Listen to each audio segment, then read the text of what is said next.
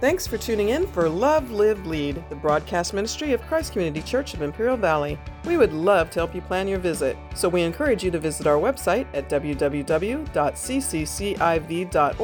for service times and our events calendar. Or get the app. You'll find the Christ Community Church IV mobile app in your app store for Apple or Android devices.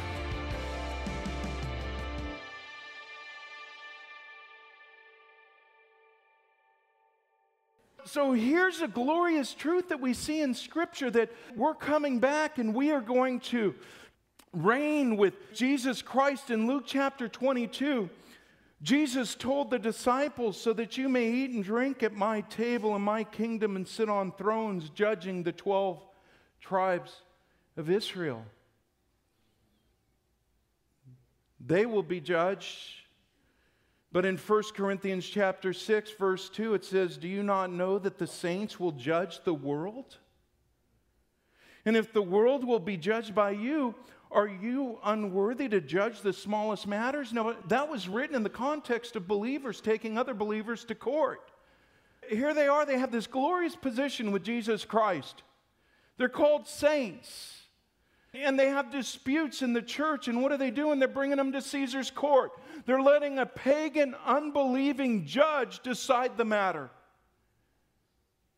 The Bible says, don't you understand that you're going to be judging the world? That you're going to be entrusted with much greater matters. What are you doing with these disputes? And so we believe here at Christ Community Church, if there's somebody in our church suing somebody else, that is wrong. You're supposed to go to the elders of the church. And you're supposed to commit judgment into their hands and let them come up with the ruling. And you're supposed to be fine with that ruling. It's what bothers me about marriages in the church. They want pastor to marry them. Well, why? Because we feel blessed and it's going to be in the church and blessed. And then the minute they start having problems, they run to Caesar's court for divorce. Caesar's going to decide how much time you get with your children. Caesar's going to decide how much money is appropriate. All of these things that are not to be in the church because of our position. It's amazing what we have here. The believers who came to Christ during the tribulation are also going to reign with Christ. Look at the end of verse 4. Then I saw the souls of those who had been beheaded for their witness to Jesus and for the Word of God. He sees these souls, and they're characterized by their loyalty to Jesus Christ. That's one thing that isn't even going to be hazy during the tribulation period, is the loyalty to Jesus Christ. You're going to have people undergoing persecution to the point of beheading, and these who are going to judge and reign with the saints are the martyrs of the tribulation period. Souls of those who had been beheaded for their witness to Jesus and for the Word of God, who had not worshipped the beast or his image and had not received his mark on their foreheads or on their hands, and they lived and reigned with Christ for 1,000 years. This is an incredible truth to me. The rest of the dead did not live again until the 1,000 years were finished. This is the first resurrection. There's a second resurrection coming. And that we're going to see in just a moment. But this first resurrection, verse 6, blessed and holy is he who has part in the first resurrection. Let me just explain something to you concerning the resurrection. The first resurrection, it wasn't a one-time instantaneous event. The first resurrection actually happens in phases. Jesus was the first fruits of the resurrection. Then there's the rapture of the church in 1 Thessalonians chapter 4. The dead in Christ shall rise, and then we who are alive and remain will be caught up in the air to be with him forevermore. So the second phase is the rapture of the church. That's you and me. That's you and me. If you die today and you're buried in the ground, there's good news for you. You're going to rise at the rapture of the church. There's going to be a glorified body for you. How many are looking for that glorified body? Man, I wake up some mornings and my shoulders hurt and I'm like, Jesus, it couldn't be too soon. And then there's the resurrection of the Old Testament saints that Daniel chapter 12 speaks of, and I believe that takes place at the end of the tribulation period, and they will reign.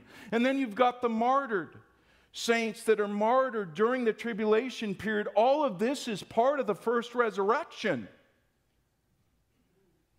Blessed and holy is he who has part in the first resurrection. In the first resurrection. Jesus spoke about the resurrection. In John chapter 5, verses 28 to 29, he said, "Do not marvel at this, for the hour is coming in which all who are in the graves will hear his voice and come forth, those who have done good to the resurrection of life, and those who have done evil to the resurrection of condemnation." There's two resurrections that are going to take place. First one happens in phases. Second one we're going to see in just a moment. But the fact that you will be raised and given a glorified body and given judgment, let that sink in for a moment, that you will be given responsibility. And that's why stewardship here is so important, you guys. It's not just because we love Jesus. That's our overriding motive, to be faithful with what he's given us, the resources that he's given us. Jesus told a parable in Luke chapter 19. Some of you will recall it. In Luke 19, he says, there was a nobleman, and he went away to a far country to inherit a kingdom. But to his servants he entrusted 10 minas. And then he came back and he held them into account. The minas, by the way, in the parable speaks of our life potential. It speaks about the time we have here. It speaks about the talent, the gifts that God has given us. It speaks about the treasures that he has given us. All of us have a life potential. All of you were given years to live. All of you have gifts that God has blessed you with, that you've got talents that can be used for building up his church. All of you are given a certain amount of treasure. And how we steward that here determines our responsibility of authority during the millennial reign. When the guy comes back, the nobleman, who is a picture of Jesus, and holds his servants into account on what they did with the minas, one servant says he did great, and Jesus says to him, "You did great. Well done," he says, servant. He doesn't say, "Well done, good and faithful servant," at that time, but he says, "Well done." He says, "You'll be over 10 cities. And then to the next one, the next servant did well too. He brought an increase with the resources that God had blessed him with. And he says, "Well done" to him. And he says, "You shall be over 5 cities. The other one, he just buried the talent. He wasn't really saved. He gets cast out into outer darkness. He was, in the nobleman's house. He was a servant there. But the very fact that he says he buried it, and Jesus said, "Get away, you wicked servant."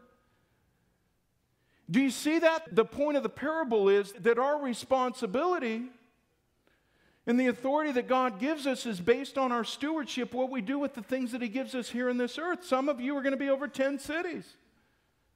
Some of you are going to be over 5 cities. I like that. Walterville. It's got Gracellville. And that's true. There's going to be government during the millennial reign, and Jesus is going to pull out his rulership through the world during this time. And it's going to be a very different world. The sin is going to be put in check. Somebody's going to go to steal a watch at Walmart. And he's going to look both ways, and he's going to take that watch, and he's going to try and slide it in his pocket, and somebody's going to pop up and say, no dice. Sorry, Charlie. It's going to be a very different world, and you're going to reign with Christ during that time. But you have to understand, our responsibility is going to be given according to what we do with the stuff that he's always entrusted us with. It's amazing when you think about the eternal consequences of what we do with our time and our treasure and our talent. What the scriptures say, that isn't the only parable. Jesus told many parables of stewardship, but it's so important in God's eyes. The third thing I want you to see is the depravity of sinners, and this kind of taken me back because in verse 7, Satan is released once again. Satan is released once again. After the 1,000 years is finished, Satan is released once again, and people always ask, why would God release Satan again? And there's a perfect answer for it, because people born in the millennial reign of Christ, first of all, you're going to last a long time. You're going to have a fountain of youth in the millennial reign of Christ. You're going to live the entire time. Those who are born in the millennial reign, they're going to live for 1,000 years. So they're going to have great grandkids and great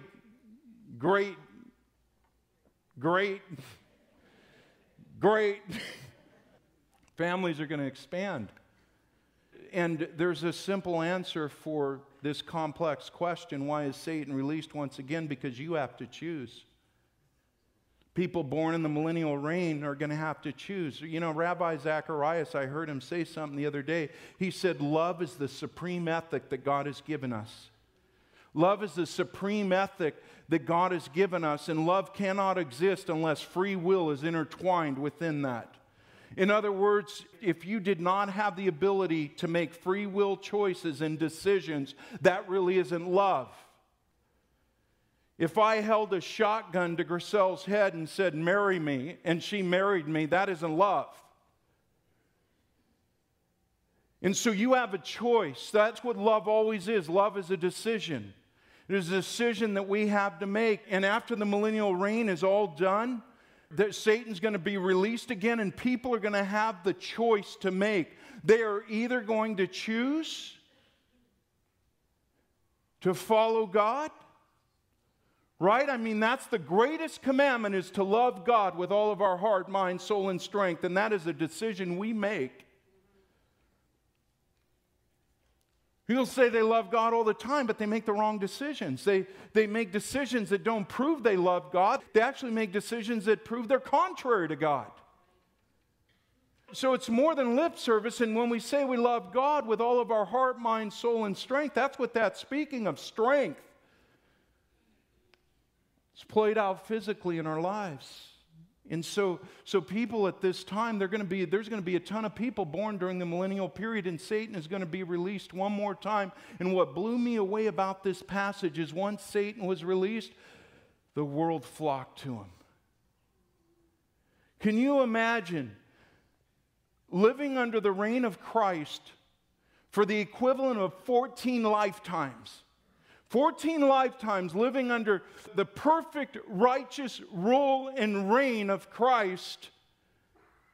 And then Satan's released and deciding to go after Satan. It doesn't even make sense to me, but it shows you how powerful Satan is in his deception. And it also shows the depravity of sinners. And I think during this time we see where Satan will be released from prison. His prison, he will go out to deceive the nations which are on the four corners of the earth, Gog and Magog. A lot of people equate this with the war of Ezekiel 38 because Gog and Magog is mentioned there, but there's too many differences to be the same war. So most scholars think that it's Gog and Magog being symbolic of those who have rebelled against God, the rebellion in their heart. And they went up. Look at this. This is mind-blowing.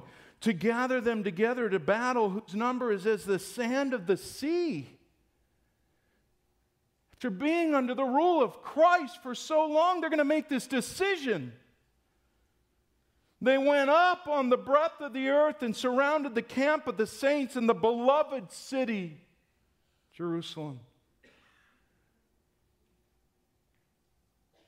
God's going to prove two things here. He's going to prove two things. One, that the depravity of sinners doesn't change over time. Including 14 lifetimes, it's not going to change. That even under the rule and righteous reign of Christ, ruling with the rod, putting sin in check, the heart never changed. That's why our relationship with Christ is more than rules and regulations. It's what God does with a changed heart. There's people that can conform to religion. They can conform to a set of rules, a set of laws. But inside, there's been no inward change. And so the depravity of sinners over this time doesn't even change. We saw this in the religious leaders with Jesus Christ. They saw His miracles.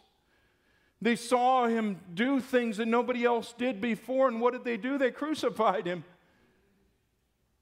They crucified Him. There was no change inwardly. Instead of bowing and saying, this is the Messiah, truly He could be nothing else. Depravity of sin is unbelievable. The second thing God will prove after the 1,000-year reign is that the only thing left for the depraved heart is eternal judgment. It's all. It's eternal judgment. People always want to be friends with the world. Christians want to compromise their standards and be friends with the world, and it never turns out good. And here, the perfect opportunity for everybody to live in peace and harmony. During the 1,000-year reign, it doesn't turn out well for the world again. The world always fails and the world always disappoints. So look at the sovereignty of God. The sovereignty takes place at the head of Satan. He deceives them.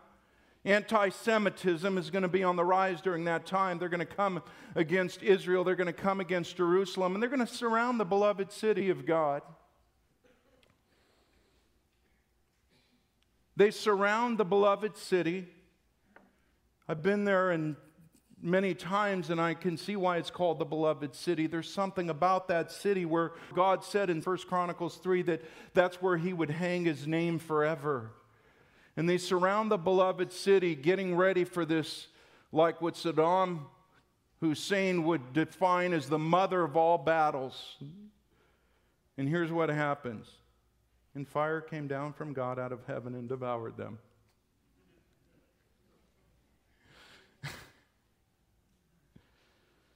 It's not even a contest.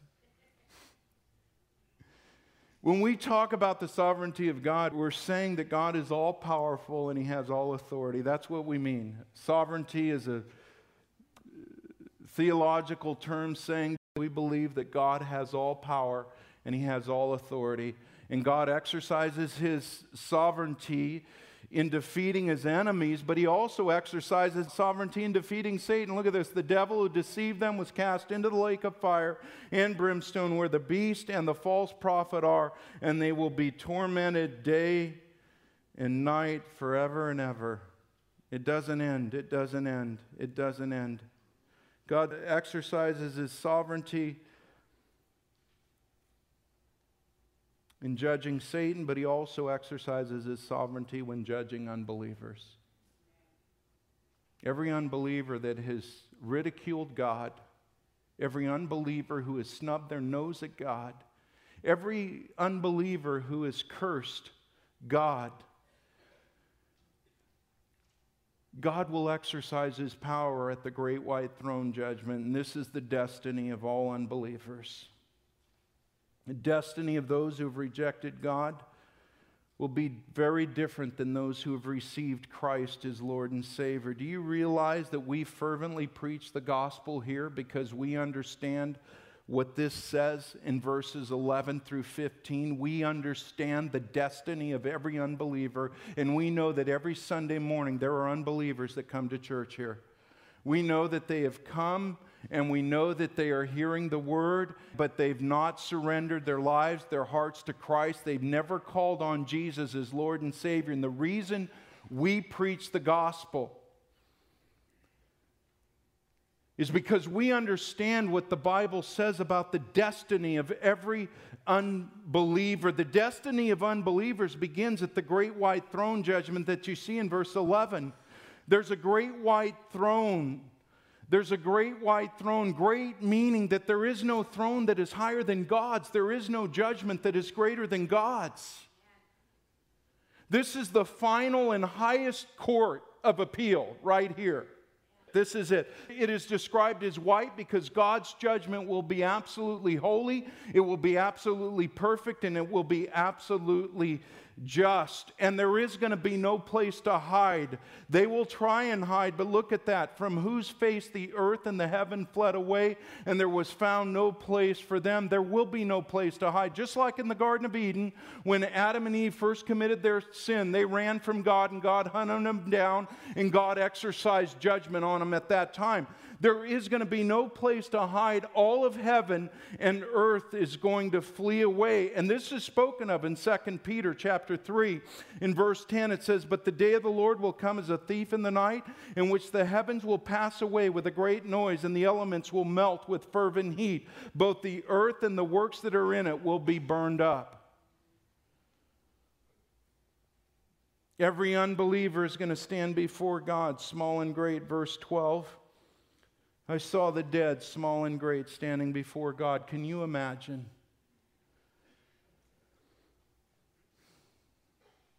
Every deed will be called into account. In verse 12, books were opened. Ecclesiastes 12, verse 14, "For God will bring every work into judgment, including every secret thing, whether good or evil." You need to see that this is not a blanket judgment for every unbeliever. Each one is judged personally. Each one is judged personally. It says, "And books were opened, and another book was opened, which is the book of life, and the dead were judged according to their works by the things which were written in the books." There's a rap sheet on every single unbeliever in this world. Every sin that was contrary to God's perfect holiness and standard of righteousness is recorded. It's recorded. It is kept. It is kept. There's a rap sheet. And it's not a corporate judgment. It isn't like there's a bunch of people there and God says you've all sinned and boom. These books are going to be opened and the charges are going to be read. Every single charge. Because God is perfect and He's righteous in all of His judgments. A lot of people want to deny the existence of hell. But look at verse 13. "The sea gave up the dead who were in it, and death and Hades delivered up the dead who were in them." Death speaks of the physical death. Hades is the holding cell of the soul. Your body may cease physically, but the soul never dies. And they're raised, and each one is judged. Look at that. Verse 13, "And they were judged, each one according to their works." When they are raised, they're not going to have a righteous, glorified body like you and I will receive at the end of time. Theirs is going to be a body that's suited for hell and eternal punishment. Condemnation that comes from this, the eternal condemnation. "Then death and Hades," verse 14, "were cast into the lake of fire." This is the second death. This is not a ceasing to exist. It is what was spoken of Satan and the false prophet and the Antichrist, the unholy Trinity, and all of the followers. Followed Satan, rejected God, rejected His love. Will be in the same boat they are. The torment will never stop. This is what the Scriptures say. People don't want to talk about hell. I don't want to talk about hell. I don't like the subject. But not talking about it doesn't make it go away.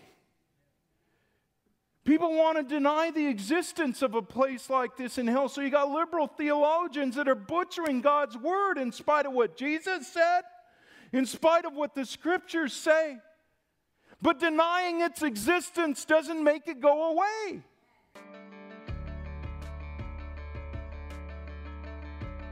Thanks for tuning in for Love, Live, Lead, the broadcast ministry of Christ Community Church of Imperial Valley. Christ Community Church has campuses in El Centro, Calexico, and Brawley, with services in English and in Spanish. Your kids are going to love our kids' church. Plus, we have a lively youth ministry and young adults group. You're welcome to call the church office at 760-337-9400 with your questions, or leave us a message on the Christ Community Church IV mobile app, the ccciv.org website, or direct message us on social media.